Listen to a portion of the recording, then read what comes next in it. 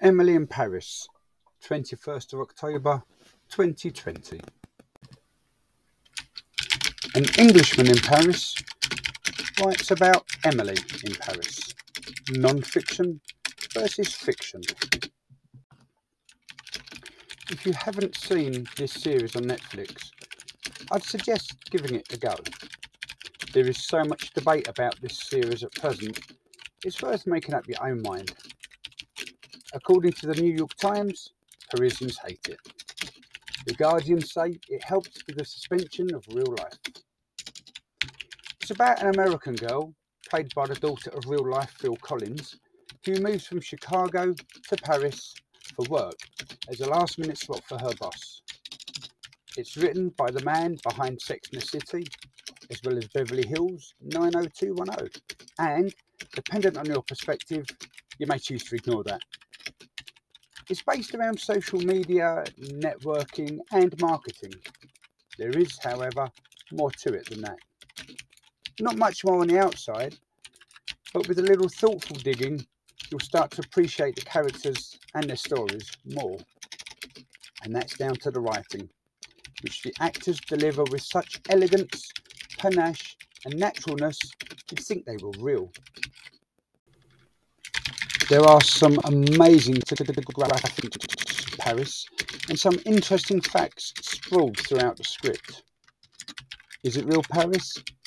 Clichés aside, I guess it is. It's not the whole Paris, but it is still Paris nonetheless. The characters are fairly believable, but in all honesty, do we even care? This is a series on Netflix that transports us away from a pandemic. It forgets about social distancing, face masks, lockdowns and curfews. It is an absolute dream maker that lasts just shy of half an hour, which is a shame, especially as there's only 10 minutes at present. The sites and venues that are used in Emily in Paris are both the typical and the touristic, yet there are little pockets of wonderment available in the eateries that are shown. Yes, as a writer, I want to go and sit where Hemingway wrote. I still want to visit the upstairs of Opentwebtown, yet there is a risk that the positive reception this series has had could make the crowds flock and the charm may soon disappear. Regardless, I'll be hunting down a pain au chocolat from Boulangerie Moderne on my next visit. The soundtrack that accompanies this series is an absolute twirling bedazzlement of oral pleasure.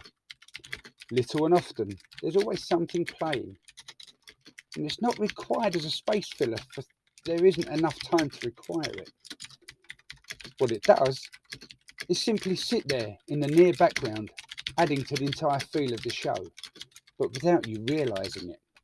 And that sums up Paris.